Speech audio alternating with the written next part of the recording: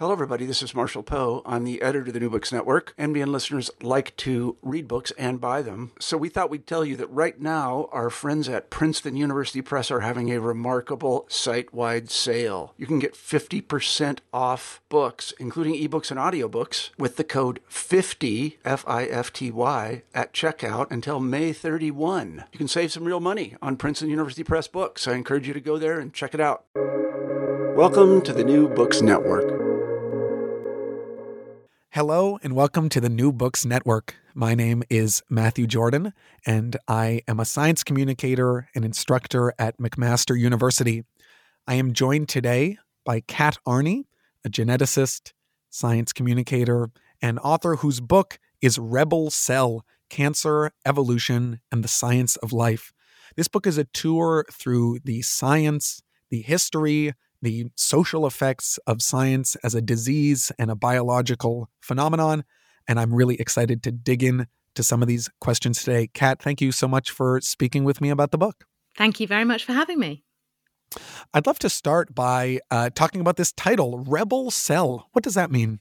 So when I started writing this book, I thought my first book actually was all about genetics. It was called Herding Hemingway's Cats, and it was sort of a tour of how our genes work. And then for this book, I knew for a long time I wanted to write a book about kind of cancer, what cancer is, where it came from, where it's going. And I thought it was going to pretty much be a lot about the genetics. That's what I know about. And there's lots and lots of stuff going on in cancer genetics. And the original title actually was, it was Selfish Monsters. So this is, Rebel Cell is the second title. The first title, Selfish Monsters, it refers back to this idea that Richard Goldschmidt, the evolutionary biologist, came up with, of the idea that during the Cambrian explosion, way, way back, millions of years ago, when there was this time when loads of different species were all evolving at the same time and just trying stuff out and messing up their genetics and doing all this stuff. And this idea that cancers are kind of selfish monsters. They're evolving within us. They're genetically changing. They're genetically diverse. And they're trying out all this evolutionary stuff. And so that was kind of the original idea. And then the more I started writing the book, I realized that actually we focus almost too much on the genetics of cancer cells themselves. And we forget that cancer is a disease that emerges out of our bodies. It emerges from our tissues. And I was going back through some quite old ideas about understanding the body as societies of cells within our tissues with rules and norms and behaviors. And the idea that cancers are cheating cells or rebellious cells that ignore or break the rules of this cellular society and start growing out of control. So it moved from this very much the focus on the evolution and the genetics, which I still do go into in quite a lot of detail, but to this idea of cancer as something that starts from us, but as a cellular rebellion within our tissues, which I think is kind of a new way really for the public of thinking about it. Right. I feel like so much of biology and science in recent years, medicine has focused on kind of taking a tissue eye or cellular eye or bacterial eyed view of the processes going on in our bodies. We like to think that we, the person in the brain is the only thing happening, but, work on whether the gut microbiome or you're talking about cancer forces us to reckon with the fact that our bodies are so much more than just the conscious us that are living within them. There are, as you say, societies living of cells or otherwise living within us that we are merely the host of. Is that kind of the type of angle that you're trying to get at here? Yeah, I really wanted to get away from it's a very genetically reductionist view that we've come to think of cancer, particularly in recent years, since the genetic revolution, since we could take tiny samples of cells and look at thousands and thousands of genes and genetic variations and genetic mutations. And we've become very focused on almost that shopping list of genetic alterations in cancer cells, and forgotten to step back and realize that cancer starts from us. It is part of us. It is within our own bodies. It is nourished by the food that we eat. It is subject to our own biological clocks, the soup of hormones within the body. And I sort of want to almost I guess, recapture the word holistic here. It's sort of been used a lot in the alternative medicine world. It's become quite I think, sort of a woo-woo kind of word. But to reclaim that word holistic for thinking about cancer as a disease of tissue and as a disease of the body, not as just this separate pocket of genetically weird cells that we can just target, because it doesn't really work like that. Right. Maybe we can talk a little bit about one thing that I love about your book is that it takes a very historically informed perspective. I'm a historian of science, so that's obviously appealing to me.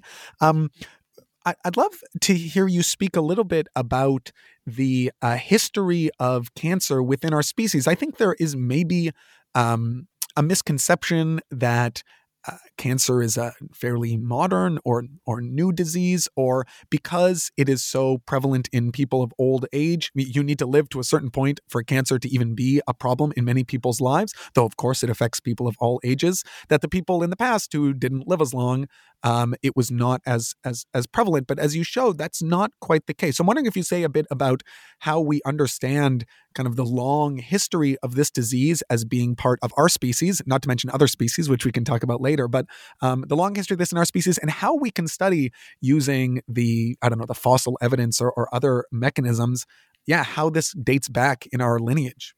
This was definitely something I wanted to really get across in the book, that cancer is not just a human disease and it's not just a modern disease. And, these two things are tied together, that it really reveals that cancer is a deep biological phenomenon. And wherever you have multicellularity, you have cancer. And wherever you have evolution, you have cancer.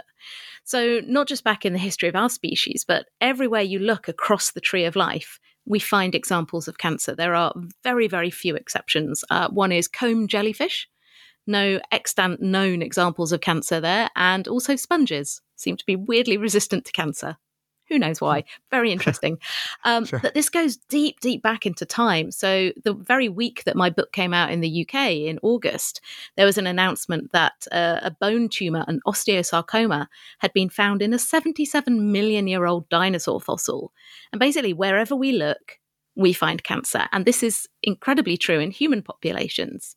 Now, every so often there are papers that say, well, yes, we do find evidence of cancer in fossil remains of humans, in ancient remains, in graveyards and all sorts of places, in mummies. We find evidence of cancer, but we don't find very many. Therefore, cancer was incredibly rare. And the argument I make is we don't know. You don't dig out beautifully aged, matched series, epidemiologically correct series of human remains out of the ground. You get what you get. And I think the more that people start looking for evidence of cancer in ancient populations all over the world, the more they find. It's really hard to know how prevalent it was, because if you have 3 examples of cancer, say, in a graveyard of 100 remains, you don't know what proportion those cancers are of the entire population. You don't know exactly what the age structure of the population was. You can have a good guess, but you don't know. And I think the fact that we do find cancers, particularly rare cancers of childhood, we can find in ancient remains, suggests that this disease has always been with us. And we do know that the risk does increase significantly as we get older. So it's a separate and interesting question about why we are actually quite resistant to cancer up until our 6th or 7th decade of life. And in the past, it was rare that people would live for that long. But the fact that we do find examples of cancer, we find examples of rare cancer, the more we look for them, the more we find. This disease has always been with us. It is not purely modern. It's not purely human. There are things we do in our modern lives that don't help. And again, maybe we can talk about that. But it is not something that we have solely wrought upon ourselves with our terrible modern lifestyles. It's a glitch of biology going way, way, way back into deep evolutionary time. Right. I mean, is it fair to say that it's just a feature of any system that is based on, cellular reproduction will have this as maybe not in every single species, as you mentioned, but it's just once we have kind of multicellular life, once we have a system of mitosis or growth of organisms that work in the way that we do, then the uncontrolled or crazy, rebellious growth of cells is a feature, not a bug. And so it's across every species, just something that we have to contend with. Would you say that that's a fair framing of it? Exactly. The way I refer to it in the book is as it's the price of life. Like if we are multicellular, so the kind of the pact of multicellularity is that cells live in multicellular organisms and in this kind of multicellular society. And that brings advantages. And it's been hugely advantageous in evolutionary terms. If you can band your cells together, you can be bigger, you can eat more, you can move further, you can specialize your cells to do different things. You can, have the distributed cost of goods within the organism, all this kind of stuff. And this is why multicellular life has evolved. And once you get to that point where you have cells that are effectively the soma, the body, that don't get passed on to the next generation, that's the job of specialized germ cells, of sex cells. And then you have the rest of the body that's there to kind of, get you through life and get your germ cells onto the next generation. Then you have to start to maintain this pact of like, okay, these cells that are in the body bit need to do the job they're meant to do. They need to not reproduce when they're not meant to. They need to die when they should. They need to not pollute the environment around them and not take more resources than they need. This is what makes societies work, and this is what makes the cellular society work. And so as soon as you have those rules, which are basically laid down genetically, they're controlled by genes, then as soon as cells have genetic changes, they can start to break the rules. And so once you have a society of cells that are doing the right thing, then cheats can emerge. And we see this even in really, really simple biological systems. And one of the examples I talk about in the book is these sort of free-living amoebas called Dictyostelium. They're sort of sometimes classified as a slime mold, but they're kind of a slimy amoeba. And normally they live as single cells, and they just live around in the soil. But when they run low on food, they send out signals and they all clump together to make this sort of proto-multicellular organism. It's a little slug. And this slug crawls away in search of more food and a better life. And when it's found a good place, it sends up this little stalk and it sends a sort of spore thing on top. And then spores get released, effectively cells get released, poof, off they go in search of better food, a better life. But that means that some of these amoebas will contribute to the stalk and will die. They will not live on. Their genes will not perpetuate.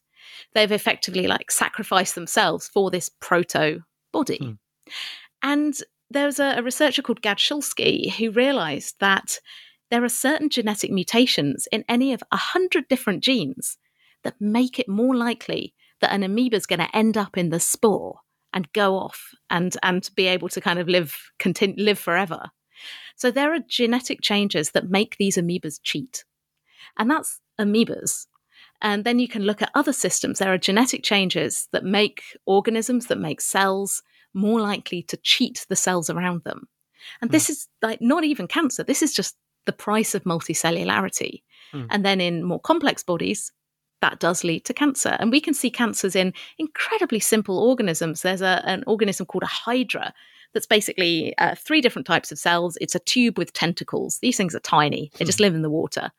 And there's examples of completely naturally occurring tumors in something as simple as a hydra. And so this is a deep, deep biological process. Right. Yeah. I mean, it leads one to think not only of cancer or multicellularity as this pact between different bundles of cells, but just appreciating that if we do go back far enough, you talk about LUCA, L-U-C-A, last universal common ancestor, ultimately bodies, organisms at all are just this, a collection of little sub-organisms, sub-little societies that decided to band together for reasons of, efficiency or space saving or entropy, decided to configure didn't decide, but evolved to configure. Evolved, yeah. No conscious decision, but evolved to configure in certain ways. And then they grouped together, and some of those things turned into organs, and then some of those things turned into brains. And then some of them evolved, bipedalism, and now here we are. And it really does kind of warp your view of what we are as people. You don't want to spend too much time staring in the mirror thinking about that because it can make you a little bit dizzy. But returning to humans for a second, we were talking about this history of cancer. Was it always understood? At what point did we gain the understanding that this is a cellular process about unmitigated cellular reproduction? That's what cancer is, like uncontrolled cell division. At what point in our history as a species of understanding this disease did we understand it in that way? And maybe before that, how did, I don't know, across different societies or different cultures or different eras, people conceptualize this kind of universal fact of human life? So I think the time point I really put on it is basically the mid to late 19th century, which is sort of the men with the microscopes, mostly Germans, mostly men, staring at things down microscopes and being able to see cells and being able to also start to see chromosomes.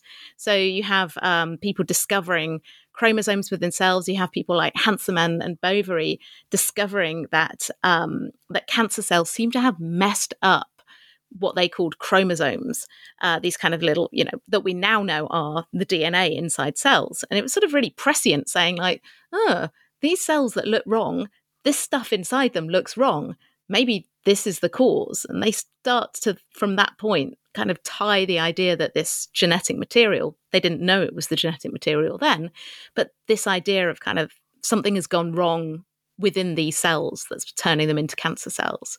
And sort of before that, there were lots of ideas. There's all sorts of, going back to the Greek philosophers, the ideas of humours and cancers being caused by imbalance in your humours, plagues from the gods, punishment for all sorts of things. And we see that reflected, I think, a bit today in the idea that, you've somehow brought your cancer on you from some terrible lifestyle or toxic modern lifestyle, which, I don't think is true based on what we know about cancer being an ancient biological phenomenon. But yeah, I think stuff really starts to get going in the 19th century, being able to look at cancer cells. We don't really start to understand what's driving these cells to multiply out of control, really, until sort of the middle of the 20th century, really. And there's one of the things I found hard in the book to tie together was all these parallel strands of trying to understand cancer. So you have people looking at how cancers are inherited through families. You have people looking at cancers that are caused by viruses, particularly in animals, and trying to say, well, maybe all human cancers are caused by viruses. And we now know that there's a number of cancers that are particularly the risk is significantly increased by certain viruses. I'm thinking of things like human papillomavirus and cervical cancer. But we don't see to the same extent viruses that cause cancer. But there was a big thing in the 60s when everyone was like, it's viruses. We just got to find the viruses, get rid of the viruses, and then we'll cure cancer. Like, no, didn't work. And then at the same time, you have all these people finding genes that are faults in genes that are driving cells to multiply out of control. So trying to tie all of this stuff together about the heredity, what's going on with the viruses, what's going on with the genetic changes, it doesn't really all start to come together, I don't think, probably till like the 1960s or 70s. And so that was a really interesting story to try and bring together, because now we have quite a sophisticated understanding of the genetics involved in cancer, starting to understand the tissue biology, understanding the heredity, understanding how genetic variations we inherit alter our risk of different types of cancer, starting to understand how specific changes that are picked up during life influence cancer cells and make them grow out of control. So, I think it's probably maybe only in the past 40 years that we've really got everything working together. Yeah, it's interesting you spoke about this idea of the war on cancer. Famously, Richard Nixon announced that as a policy strategy. Barack Obama tasked Joe Biden with some of this, the continuation of this idea of a war on cancer. I guess given the framing that we've discussed so far, that this is the price we pay for multicellularity, is the war on cancer, is this idea, is this a winnable war? What is the end game here? I suppose we can develop more and more sophisticated understandings of the genetics involved, of the tissue processes involved, of the social factors that might lead to cancer. But is there an idea that this is eradicatable? Or is this just a permanent feature of life that we will have to get better and better at managing, but ultimately, cellular division will always win? Yeah, basically that. I think, when I looked at the war on cancer, it's like you can't declare war on a biological Right. concept. You may as well try and declare war on evolution or war Sure. on multicellularity, because Right. that's what you're up against. Yeah. And then, becoming really clear to me that even if you lived like the most perfect, healthy life, absolutely did everything right, there would still be a chance that cancer would develop, because it is at some level a biological inevitability that damaged cells can emerge as cheats in tissues, whether that's humans or animals or whatever system. So, cancer will always be with us. What we can then decide is, what do we do about it? And so where I get to, particularly in the end of the book, is really challenging some of our ideas about how we treat particularly advanced cancers. And I do really want to stress that when I was writing this book, I did not want to make it sound like, oh, we've made no progress, no treatments work, it's all just a waste of time. It's like, we do know how to successfully treat many, many cancers. So, half of all people diagnosed with cancer will survive for at least 10 years after their diagnosis. And that's a figure that's doubled in my own lifetime. So, we are making progress. We are making a lot of progress here. But that still means that there's half of all cancers that we do not manage to treat, even for that length of time. So what are we doing wrong? What should we be doing differently? And it's particularly the way that we treat, I think, advanced cancers that have started to evolve resistance to treatment, that have spread through the body, finding some new strategies for treating those based on ideas of ecology and evolution that I talk about a lot in the book, these new evolutionary strategies. So not thinking about the way we think about maybe, like get rid of it, eradicate, nuke it from orbit, napalm the whole thing. These ideas of almost balancing populations of cells, tending them for long control rather than trying to eradicate. And then if you do want to think about what does a cure for these types of cancer look like, starting to think about it in terms of extinction, of population extinction, of trying to, extinguish these populations of cells. How do we make extinction events happen within the body? And that's going to be a complex combination of different drugs, different timings, different approaches, understanding really what's the mix of cellular populations within this cancer. How do we steer them? How do we, splat them? What do we do with them? So it is a much more sophisticated approach, but the genetics, the research is all, I think, sending us down that road. And I think it's incredibly exciting. Right. But as you say in the book, it might be nice to have slogans for fundraising purposes. The idea of a war on cancer or research agencies that declare that they're going to beat cancer, it's probably better for PR, even though in reality, like as you described, these evolutionary approaches, it's much more sophisticated, as any good science is. It probably any true sophisticated medical approach probably does not best lend itself well to a pithy banner that you could fly on a blimp, but nevertheless is the way to go. Yeah, I spent 12 years working for a major cancer charity. I spent 12 years at Cancer Research UK in the comms team. And, there was a lot of talk about cure, of beating cancer and this idea like, well, what does a cure look like? And we've been really seduced by this narrative of finding the cure for cancer. Right. And this popular conception that like there will be the cure, i.e. one cure, that it will be, a drug, a treatment, one treatment. And it's like, it really, really isn't. And we've just got to stop talking and thinking like that. Right. That, that actually in some cases, long-term control may be a far more effective strategy, a far kinder strategy. And then thinking about, different ways of manipulating the populations of cancer cells. But yeah, it's not pithy. It's not the cure. Sure. saying we will beat cancer is much better than saying, well, we will just keep you going for ages with it, and then you live long enough to die of something else. That's not really the great slogan that you want. No. But I mean, even when we think about some other, for instance, diabetes, people need to inject themselves with insulin, but they can live quite a long time. That's a sustainable lifestyle. But that's a good example of, are you fighting a war like this? We don't have for other diseases, I feel like, this same notion of this. It's a fight, it's a battle, which itself has a weird kind of connotation of like, if you fight hard enough, then you can somehow rid yourself of cancer if you get it, which is wrong to say the least. I find that so offensive. It's so unbelievably offensive to patients and their families to imply that if someone lost their fight with cancer, it's because they didn't fight hard enough. It's incredibly offensive.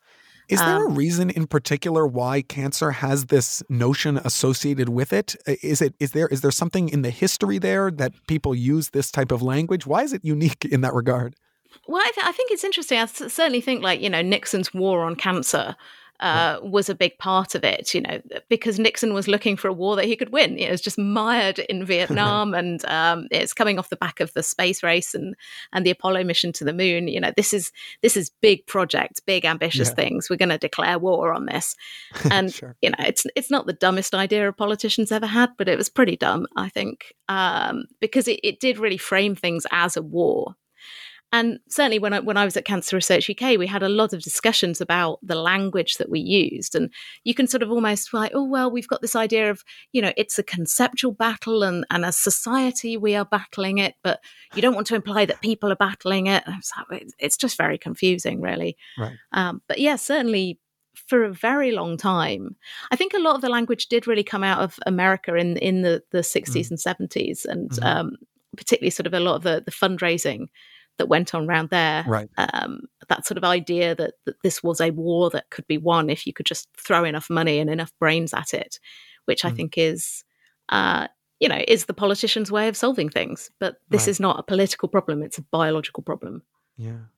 It's that being said, it is definitely. I think a lot of people maybe tend to underestimate just how much progress we have made in the last 20, 30, 40 years across many types of cancers. The amount of medical research and the lifespans that people can expect is pretty extraordinary, and the understanding that people have, the preventative steps they're able to take, is definitely nothing to scoff at all. So while, of course, the war has not been won, so to speak, many of the smaller fronts have been fought valiantly, and we have certainly moved I don't even know what to call it. The Maginot Line, is that something from World War I? I know, we've moved the needle, I suppose. Move the needle. Let's end the war metaphors. We've certainly moved the needle. Is there anything that stands out to you in particular as worthy of celebration, or that is maybe underappreciated in the realm of either prevention, treatment, or indeed cure? And there's lots of things that are exciting and interesting. I mean, there's a few examples of treatments. I think that a drug called Gleevec or imatinib, which is used to treat certain types of leukemia, I would say that it's arguably the most successful cancer drug of all time. And this was a real poster child for the idea of treating cancer by finding a molecular fault in the cancer. And so we know that this type of leukemia is driven by when two genes basically get cut and pasted together, and they make this faulty molecule that drives the blood cells to multiply out of control. And so Gleevec was a drug that was invented to lock into this faulty molecule, stop it from working, stops the cancer cells from multiplying.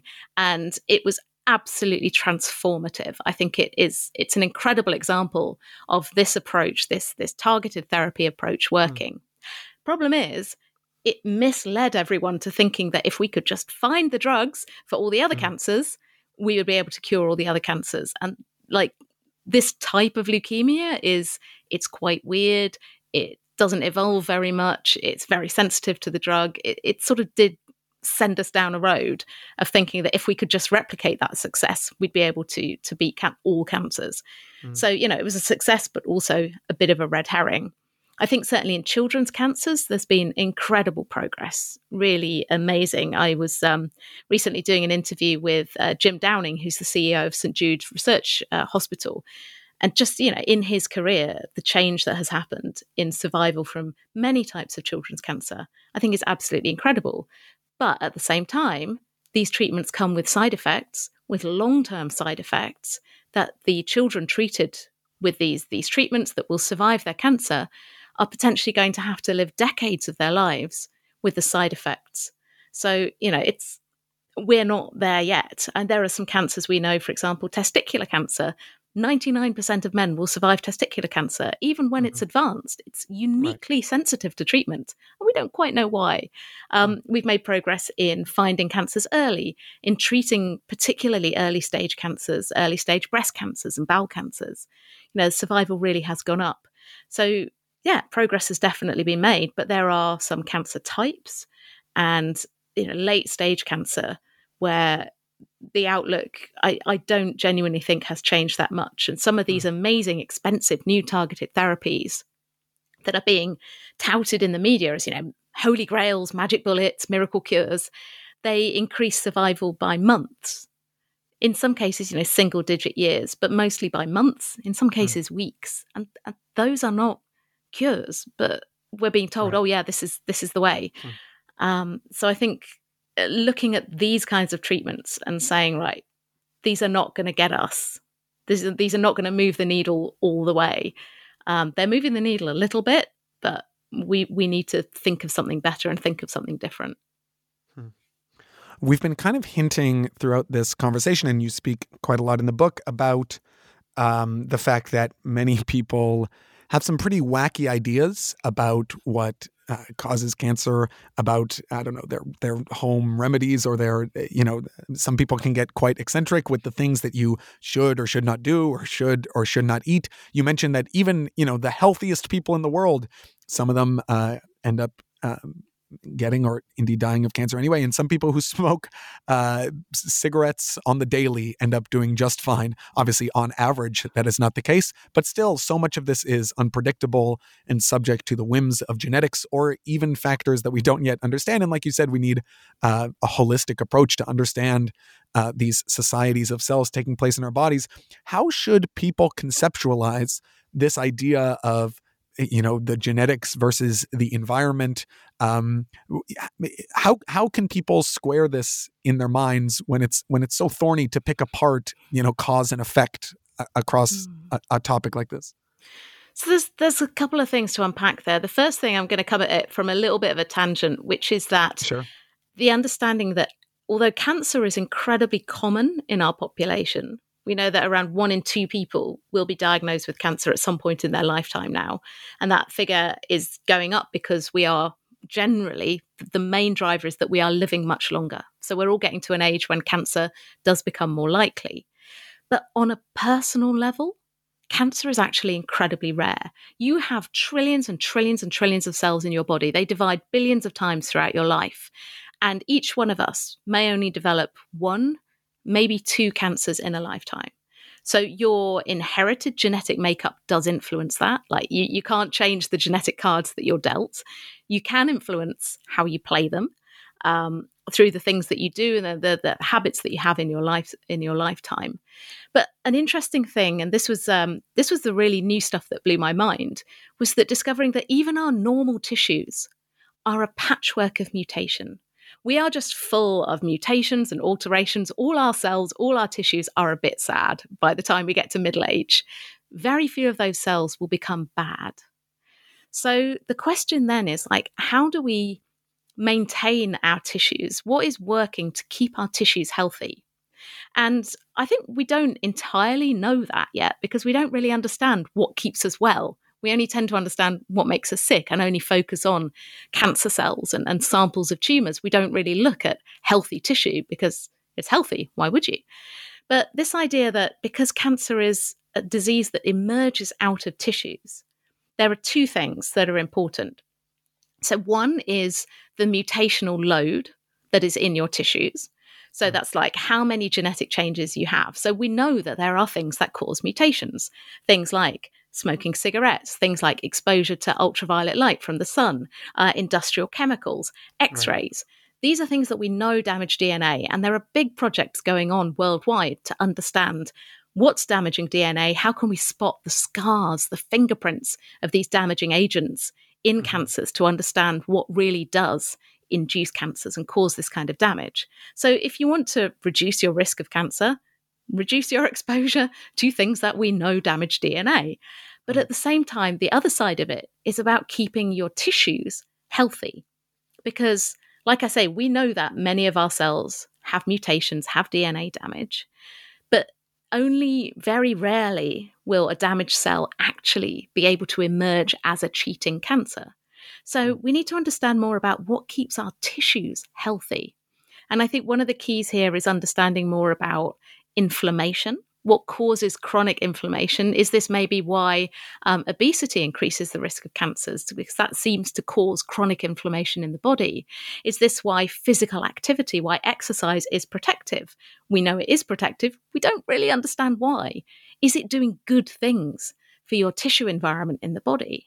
What about the things that we eat? What about how much we sleep? What about our body clocks? All the stuff that we don't really understand why we stay well. So I think that's a really interesting area for research. And certainly I've had a few people saying like, oh, well, if cancer is just an inevitable biological process, you may as well just like give up and go and just like buy a pack of cigarettes, do whatever you want. It's like, oh no, you do influence your risk. Your risk does increase as you get older anyway, biologically, but you definitely can do things to reduce your risk of adding new mutations and disrupting your tissues. So, think about some of those. Yeah, there's a question, I guess, there about, just how paranoid should people be? Should is every piece of slightly burnt toast or every piece of, I don't know, red meat or X-ray scan at the airport, a cause for alarm?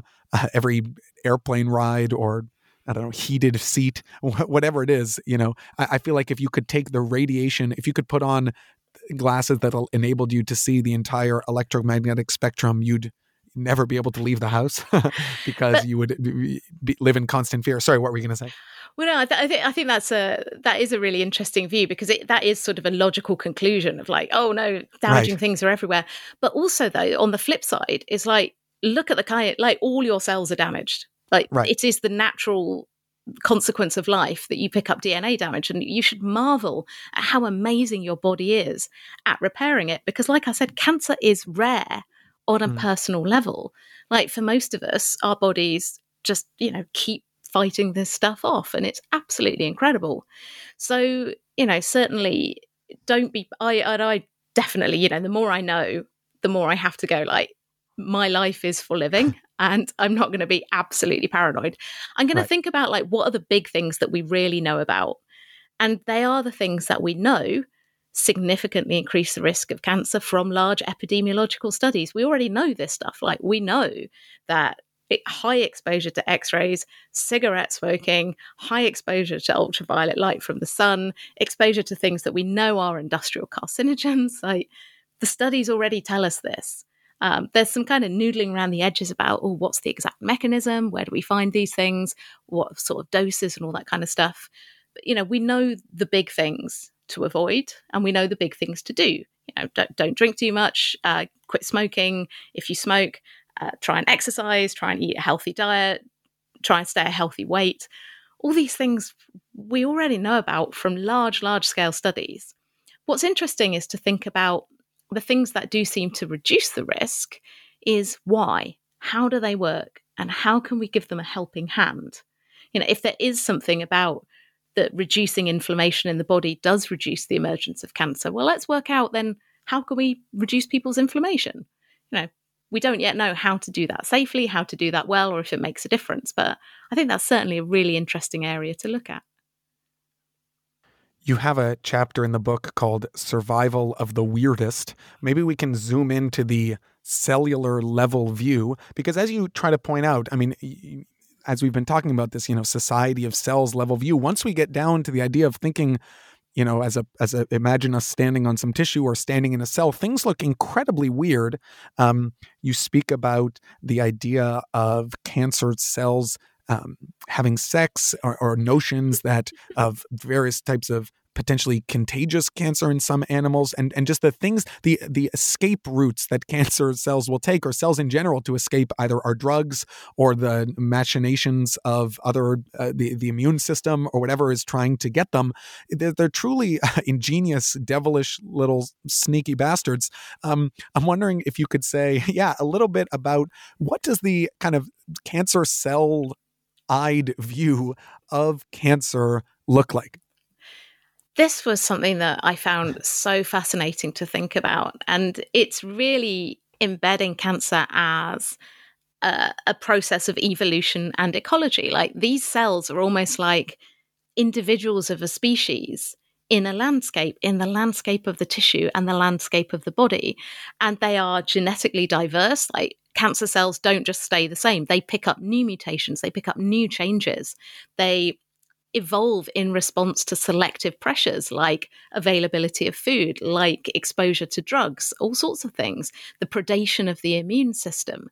So these are almost like little animals, organisms within a landscape. And so thinking about them from the perspective of evolution and ecology, like, what's this landscape like? What are the pressures? What are these species like? Are they not very genetically diverse, in which case it might be easier to get rid of them if we can, find the right levers to push, the right things that will wipe out this population? Or are they incredibly genetically diverse and they're going to evolve their way around everything that we can throw at them? So this is really a new way of thinking about cancers, not just in space within the body and the arrangement they have within the tissues, but also in time. I sort of joke, like, it's not space that's the final frontier in cancer research. It's time. These populations change, they evolve, they're not static. So we need to work out, well, how do we measure that change over time? Like, after therapy, how do we look at the populations of cells that are left? What's happened? What's the next step in the evolutionary journey that they're likely to take? And so this sort of idea that we think about this from an evolutionary point of view, of almost like a species point of view. And that ties back to the idea of extinctions. So, to get rid of these populations, we need to know what's in there. We need to know the pressures they're susceptible to and apply those pressures in the right way at the right time to get that population to shrink down to a point where it's no longer sustainable. And that is, effectively what we could call a cure, if you can extinct the population of cancer cells, or just some way of controlling them, more like you would control pests in a field, or control a population of wild animals on an island, hunting them off here, trapping some here, trying to make sure that they don't get out of control, but accepting that, you're never going to get rid of all of them, but you just want to control that population as best you can for as long as you can. Right. Yeah. You describe some treatments that involve, like you say, this, not with the goal of full eradication, but taking out some percentage of the population, letting the cancer regrow in some way, and then just kind of doing this continual maintenance, almost like this idea of a controlled burn of a forest, so you don't end up with I don't know what we have on the west coast of North America, and that these are sound like they're extremely promising and could be an effective way into the future. The view that you are describing here might sound new to some people, this evolutionary approach, this ecological approach, thinking of this society of cells. Of course, when you read the book, it becomes very clear that this is not some new age, hokum conception of cancer. This is very much evidence-backed, science-based. But do you view this type of perspective as the way maybe the field is moving into the future? How are researchers on the really cutting edge, conceptualizing what the future of this research looks like? And maybe what are some specific, promising areas either that you profile in the book, as we talked about one just now, or any others? So this whole sort of the eco-evo idea of cancer is really starting to gain traction. Certainly, even a decade ago, people weren't really talking about the concept of cancer evolution or understanding that it was evolving. And we didn't really have the tools to look at it. We didn't have the tools to look at the genetic diversity in samples and understand the kind of evolutionary relationships, even between little pockets of cells within the same tumor. We just didn't have the technical resolution to do that. But now we do. We can take samples over time. We can take samples within the space of a tissue and really start to get a handle on that. And so that certainly is a really, really exciting area. I will say that, again, when I was researching the book, none of this is staggeringly new. There's a paper published in the late 70s by someone called Peter Noel, a great cancer scientist, who was like, I think that cancers probably evolve resistance to treatment, and this might be a problem. And no one really took it seriously. No one paid any attention to it. There's been a few great voices, a researcher called Mel Greaves, who's been very prominent on this. But really, it's not been, I think, really until within the past decade that it's started to gain traction. Scientists really acknowledging it, doctors really acknowledging it, drug companies starting to think about this properly, because, it's a difficult problem. If you admit that all the drugs that you're making and all the drugs that you're trying ultimately will fail at some point, we need to think about new strategies for even just using the drugs that we have. And I think that's exciting as well. It's like, let's stop chasing new targets that are all basically in the same biological space that just increase survival by months, that just get you a tiny bit further over the line than the last one. Let's expand the biological space of targets and ideas. Let's think of ways to use the drugs we have in different combinations, in different timings, based on evolutionary strategies. So I think that kind of thing is very exciting. There's whole centers for cancer evolution now being set up. So this, I think, is the way that things are going. And it's really why I wanted to write this book, was to explain to the public that this new way of thinking about cancer is coming. And, here's a way of thinking about it as a biological process and helping people to start getting their heads around it. Well, if they want to get their heads around it and be ahead of the curve, ahead of their peers in understanding the latest in the science, the history, the biology, the medicine, and some interesting, very humorous, often quirks and anecdotes that we didn't want to cover here. We have to leave something to the imagination, but stories about testicles of various types and of various species. They can get the book Rebel Cell. How can they go about finding the book, and where can they find information about you? So Rebel Cell is out in the UK and some territories now, and it's coming out in the US on the 20th of October. I've got links to places that you can pre-order it or buy it now from rebelcellbook.com. I'm also selling a small number of hardbacks, signed hardbacks, and some bookplate stickers. So if you want to, it's very difficult in this current time to go out and sign books and give talks and things like that. So you can order yourself a bookplate sticker if you like.